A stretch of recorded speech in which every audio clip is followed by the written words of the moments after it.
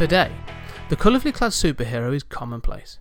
Capes billowing through the blue sky, rain-soaked cowls lurking on a roof, or armoured industrialists rocketing past, all fighting for what is right. These have become so commonplace and ingrained in pop culture that it's easy to assume they've been around forever. While they do share many character tropes and elements dating back thousands of years, it wasn't until 1938 that the superhero, as we would recognise them, burst forth hurling a green car on the front cover of Action Comics #1. Superman literally putting the super into superhero. It could be believed that the character simply popped into the heads of the young aspiring artist team of Siegel and Schuster, and a new beat of character was born. However, as is always the case, no idea is born in isolation. Not only did it take a number of years for Superman to reach print, he, and most other superheroes, is an amalgam of a number of ideas and characters that went before. It cannot be denied that once the door was opened, it could not be closed. The creation of Superman led directly to the creation of Batman the following year, and almost all other superheroes from that point on. However, before we get too deep into the development of superheroes, I want to travel back and look at the adventurers, mystery men, and creators that provided the foundation from which Superman could leap. Where did all the tropes we know so well, secret identities, hidden layers, crazy gadgets, and an unwavering moral compass, come from? What was going on in the world that it needed the Man of Tomorrow to save it? I'm Scott Weatherly. This is 20th Century Geek. By the start of the 20th century, the world had gone through huge change. The first industrial revolution had driven masses of people from rural areas into the cities the world over, resulting in huge populations crammed into poorly sanitised urban areas. Also, the creation of the working class, a selection of society that was slowly becoming more educated and dissatisfied with its place in the social order. This dissatisfaction was being fueled by radical intellectuals distributing ideas of social change and how the world should be run. The second industrial revolution was in full swing with the mechanisation of production line manufacturing, thanks in no small part to Henry Ford. This second wave of industrialisation saw a number of jobs that had been created only in the previous 50 years disappear. This was a period of growing economic prosperity and development. In reality, this meant that while the working classes may have seen some improvements in general living standards, the rich got richer. This economic growth was coupled by slowing but continual imperialistic expansion. With most of the world conquered, the big empires were fighting over borders and trade routes. The desire and need to be the strongest empire in the world led to numerous small wars. In 1902, Britain won the Second Boer War, taking control of the Boer republics in Africa, at the cost of over 25,000 Boer civilians. In 1905, Japan shockingly defeated Russia for trade and territory in Korea. This war irreparably damaged Russia's international standing, distracted it from internal conflicts, and brought Japan onto the international stage as a major player. This was a disaster for Russia, and is no doubt a key factor leading to the 1905 Russian Revolution and the roots of Soviet communism. The revolution was a bell being rung loud for the world to hear. The working classes wanted change and were willing to fight for it. I use this as an example that, while extreme, does typify the feeling of a large portion of the working classes across the developed world.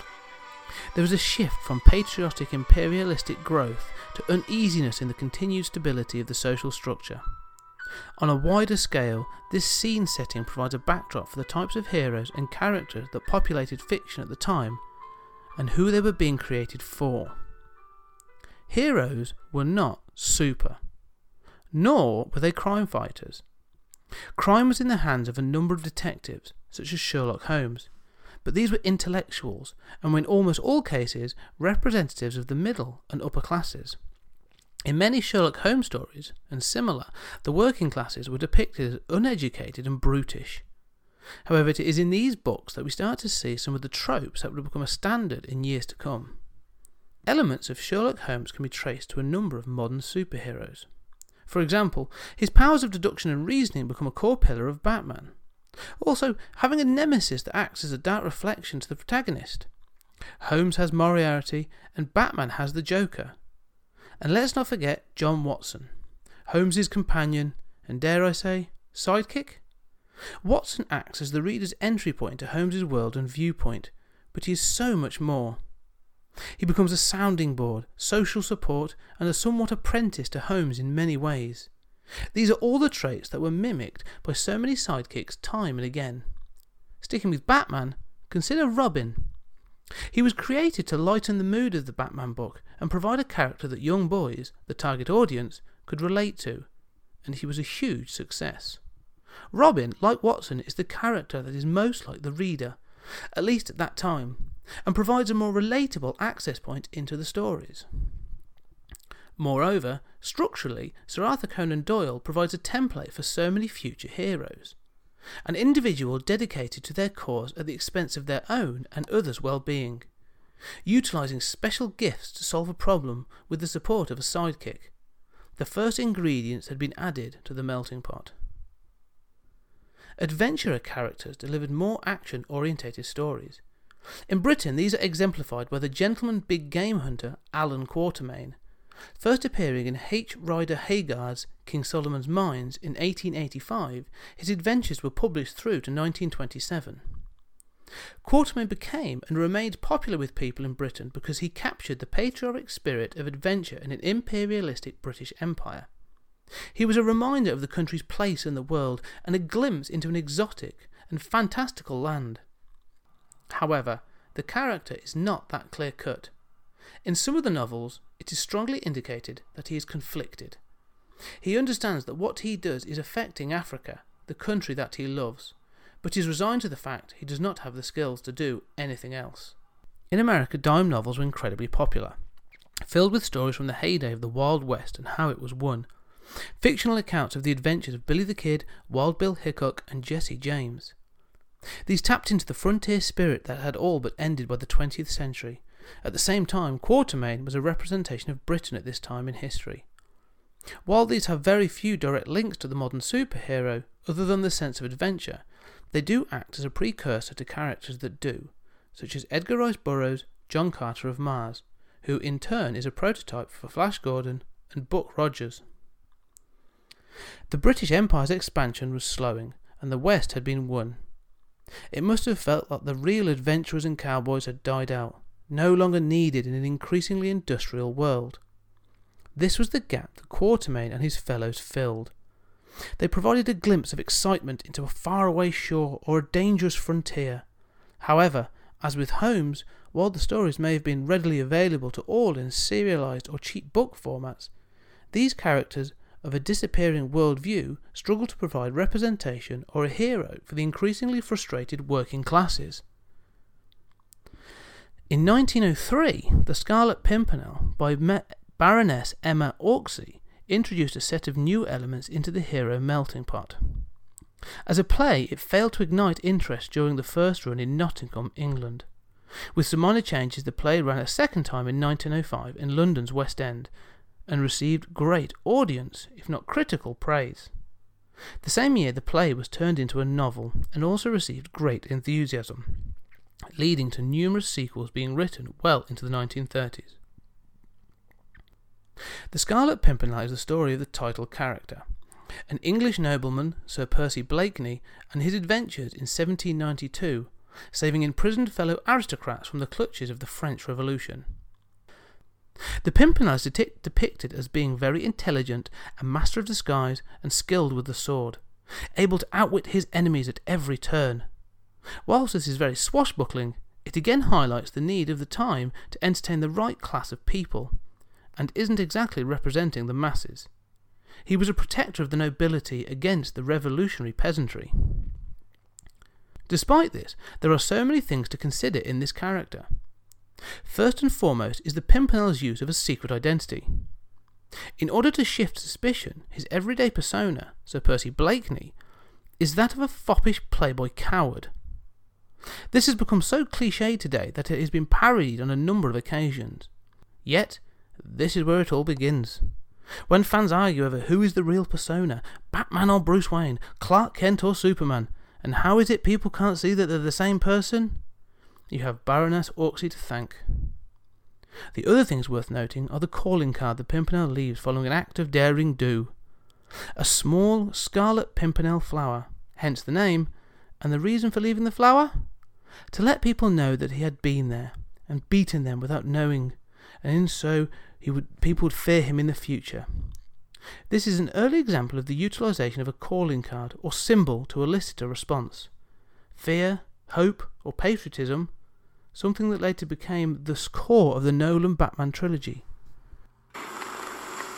People need dramatic examples to shake them out of apathy, and I can't do that as Bruce Wayne. As a man, I'm flesh and blood. I can be ignored, I can be destroyed, but as a symbol,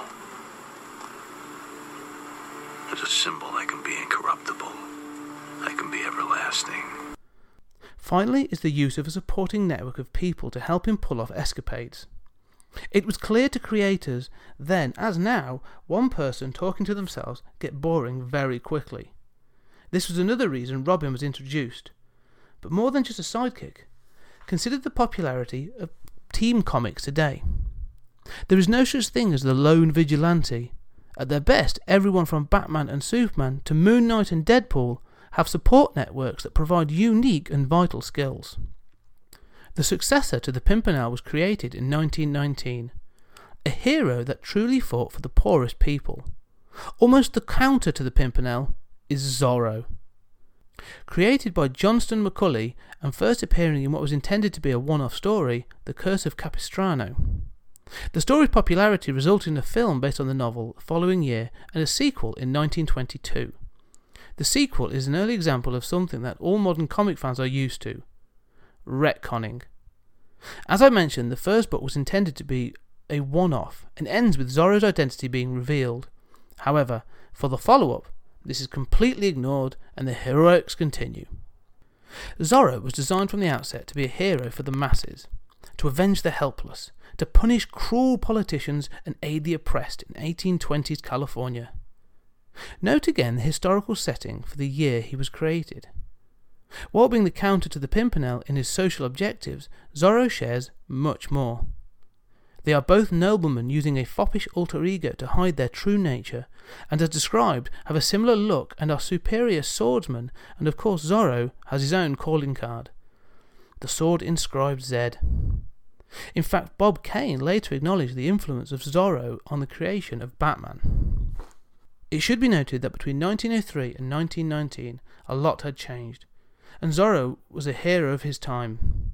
Despite being set 100 years before, each of the above-mentioned characters remains stuck in a period of history. They are either throwbacks to what was perceived as a more romantic time, such as the Scarlet Pimpernel and Zorro, or become stuck, a representation of a better time in a world that is struggling with itself.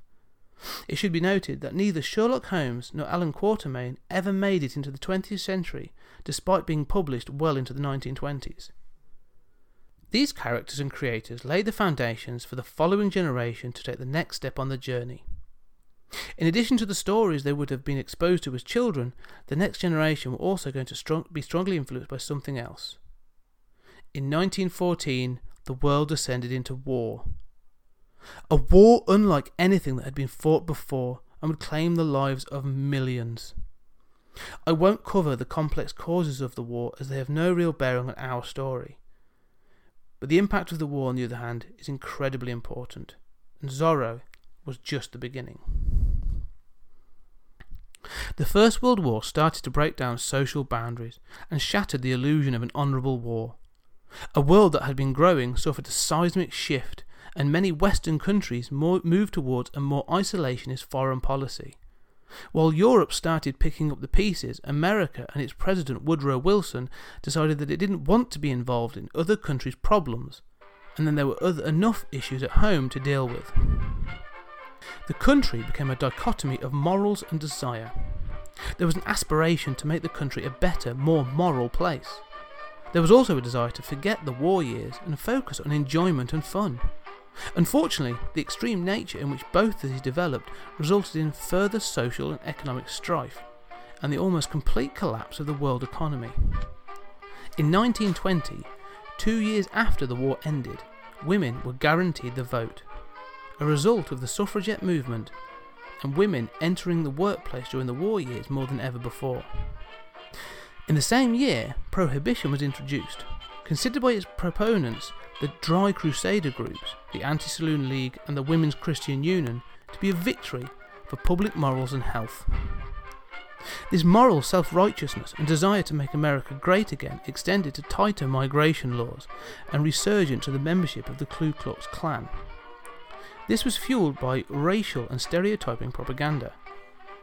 In 1924, the US Immigration Act was passed, which limited the number of immigrants from South America and Europe, but also completely prohibited entry to Asia and Indian immigrants.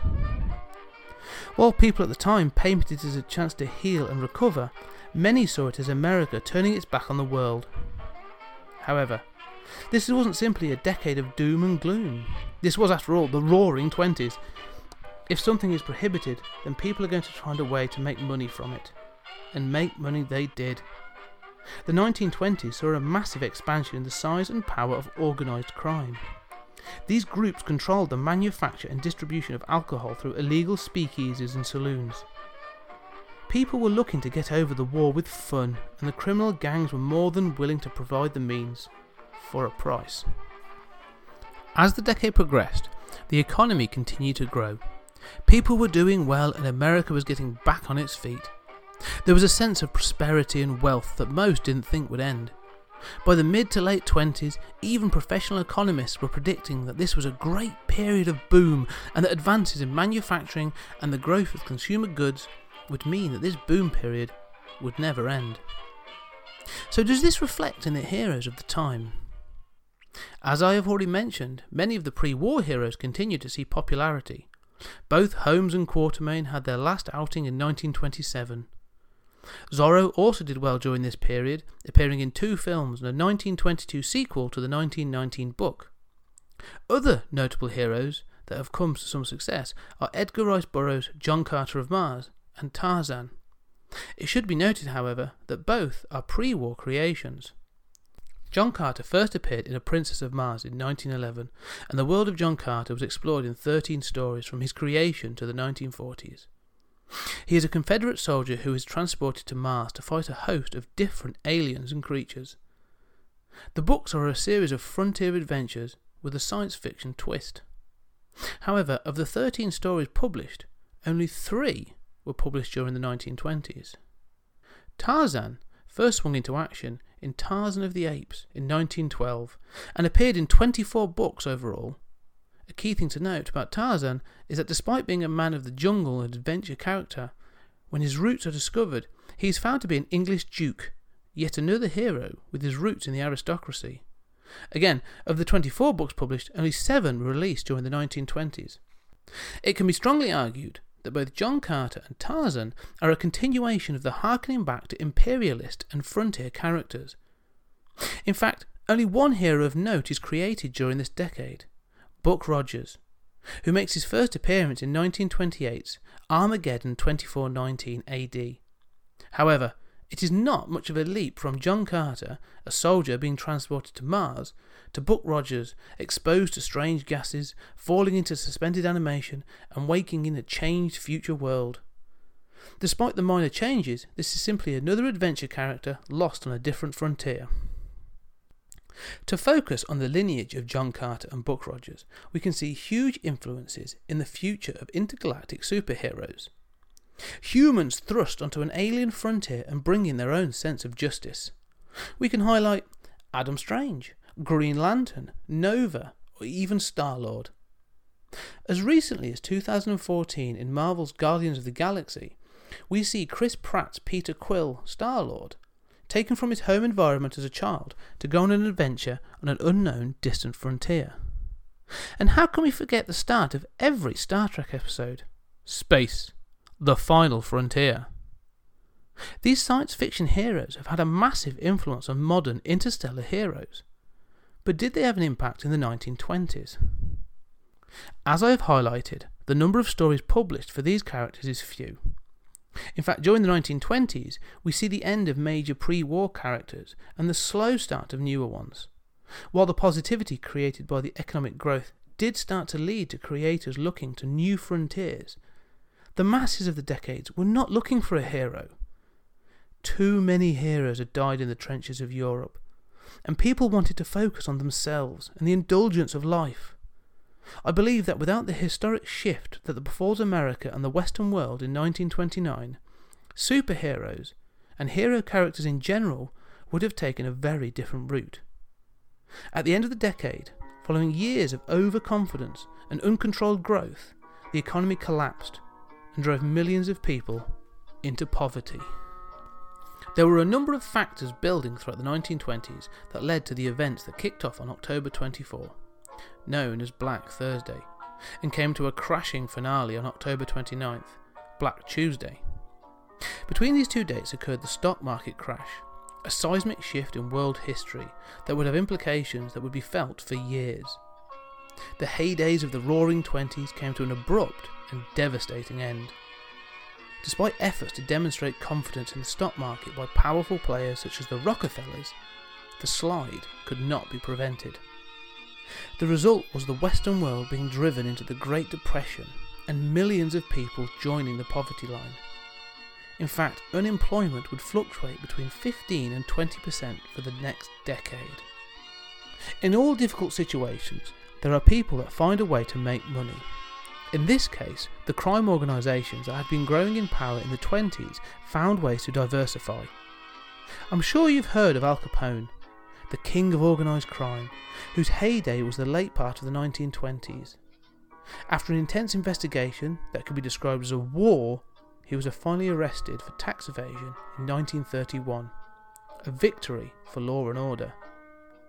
However, the actions of both the criminals and law enforcement leading up to this arrest had a wearing effect on a nation that was already browbeaten by prohibition and the years of depression.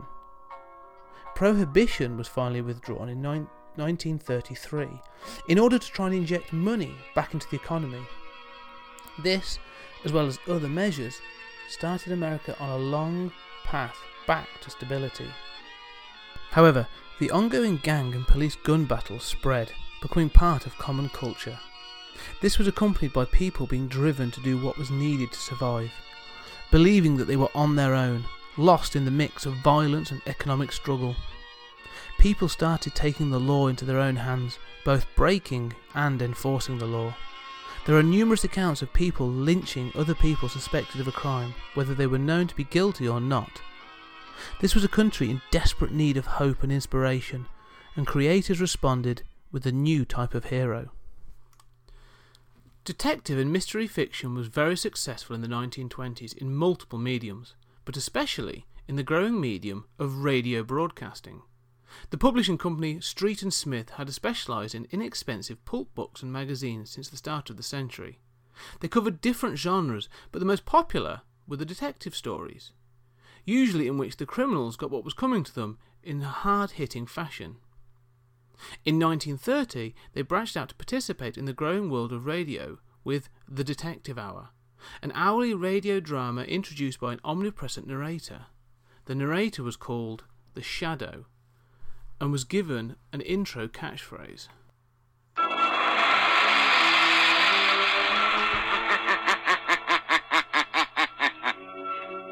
Who knows what evil lurks in the hearts of men? The Shadow knows.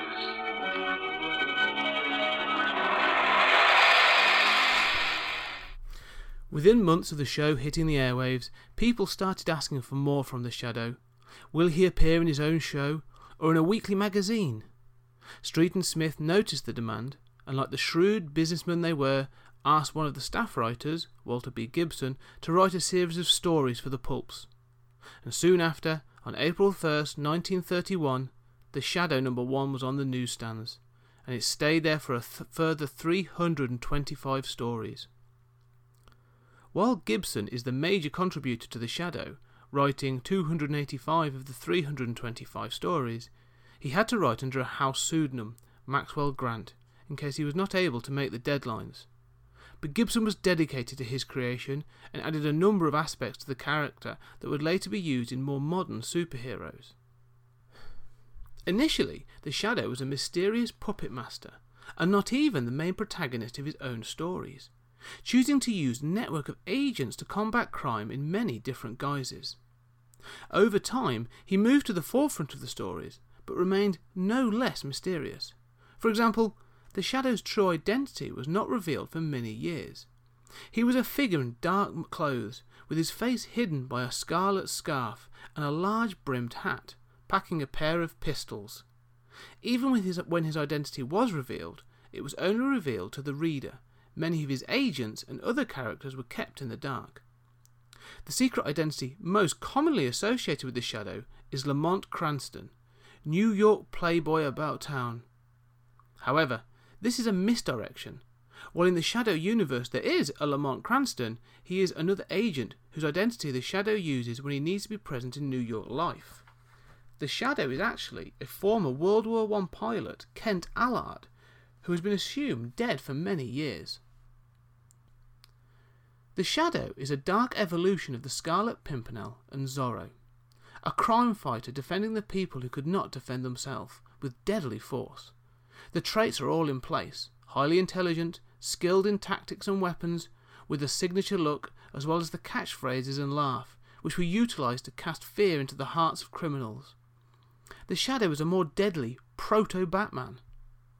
In fact, in Batman 253 from 1973, the two meet, and in a truly meta moment, Batman acknowledges the influence the Shadow had on him. For the people reading the pulp stories or listening to the Shadow's radio show, they were given a character that was fighting for them. A vicarious hero through which they could fight back and take control of the world around them.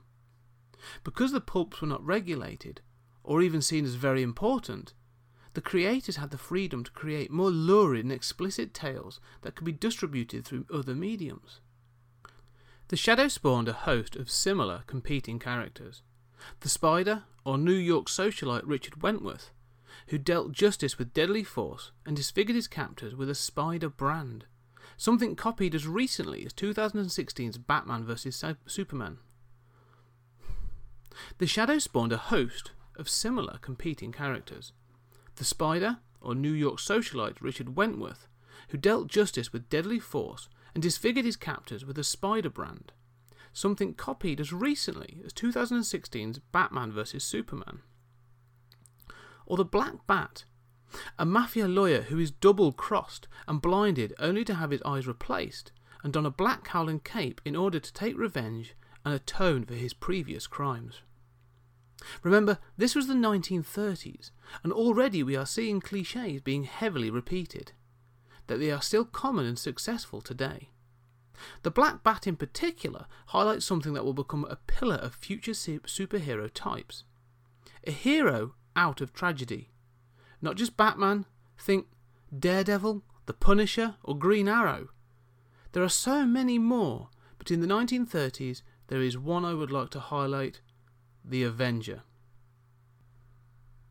The Avenger was Richard Henry Benson, a globe-trotting adventurer and family man who witnessed his family killed in a tragic plane accident, and was so horrified that he lost the use of the muscles in his face. He used this disability to manipulate his face and create disguises, and with a team of supporters, he led an incredibly violent crusade on international crime. The Avenger was a dark and violent character created by Paul Ernst under the house pseudonym Kenneth Robertson, again for Street and Smith, and an early incarnation of the Punisher. The name Kenneth Robertson was also used on another pulp hero, Doc Savage. Doc was actually created, also for Street and Smith, by Lester Dent in 1933. While the other heroes mentioned have all been more on the dark side, fighting with violence from the shadows, all figures of fear, Doc Savage was designed to represent the best of what mankind could be. He was developed from a child to be the best of the best, both physically and mentally, working in the sun resulting in a deep tan and the moniker of the Man of Bronze. That's right, before there was a Man of Steel, there was a Man of Bronze. Doc's stories were adventures in which he and his team of 5 were thrown into a situation with a little lead-up, usually because of the machinations of some supervillain. Doc Savage as a character stands apart from many other characters created in the early to mid-30s. While there was some violence in the stories, Doc himself refused to use guns, unless it was a last resort, preferring to use his own 2 fists or some form of ingenuity. Seriously, Doc was MacGyver before MacGyver. Being an international adventurer dedicated to the destruction of evildoers can be stressful. And where does the Man of Bronze go to relax? How about an Arctic hideaway that he called his Fortress of Solitude? That's right, before Superman created his, Doc was already developing Arctic real estate. In fact, I'll go one further. I have stated that the Shadow is a proto-Batman, and I'm now proposing that Doc Savage is actually a proto-Superman. He is the first Super Boy Scout. He was a figure of hope, a character showing that there is a different way, and that being better is possible. For those people that were in desperate need of hope, Doc was an example for them. He used his skills not for punishment and vengeance, but to develop science and defend people. An aspirational character trying to guide people into the light. Before Batman and Superman became the brave and the bold, Street and Smith had a first pairing of the light and the dark heroes, in the Shadow and Doc Savage. In the 5 years between the debut of Doc Savage and the debut of Superman, there was one more development worth noting. In 1933, Eastern Colour Printing Company requested something to be used as a giveaway that could contain adverts for their products. Max C. Gaines created a format for short stories, usually printed in newspapers, that he called Famous Funnies. This became the standard format for future comics, and Gaines became co-publisher of All American Publications, which eventually became a part of Detective Comics. Gaines also went on to found Educational Comics, which later became abbreviated to EC Comics. Heroes were given a new and exciting medium in which to take off. It should also be noted that during this time the economy improved, but the world was travelling down a politically dark path, which led to a host of flag-wearing political and propaganda characters being developed. Seriously, Captain America is just the tip of a very jingoistic iceberg, but it cannot be denied that they can all trace a lineage back to these pulp heroes, and earlier. So when you sit down to watch the next Marvel or DC cinematic outing, or enjoy the next issue of your superhero of choice, just stop for a moment and consider the elements and roots of that character. Whether they are men and women of mystery, or bold and bright figures of aspiration, consider the influences of a daring English aristocrat, a Victorian London detective, a Civil War soldier on the shores of Mars, a twin gun-toting Shadow of Vengeance, or even the Man of Bronze. All these are in the melting pot from which the best of modern superheroes were born. As well as being the early evolution of the superhero, they haven't disappeared. Dynamite Comics are currently running several pulp character series that are excellent, and reprints of many of the pulp series can be found on Amazon or eBay. If you want to know more about these roots or specific characters, please check the show notes or simply Google them, which will direct you to a host of fan sites. In a future episode, I intend to revisit the pulp characters and explore their movie resurgence of the early 90s. For now though, thank you for listening, and I hope you will join me again in the future. I'm Scott Weatherly, and this has been 20th Century Geek.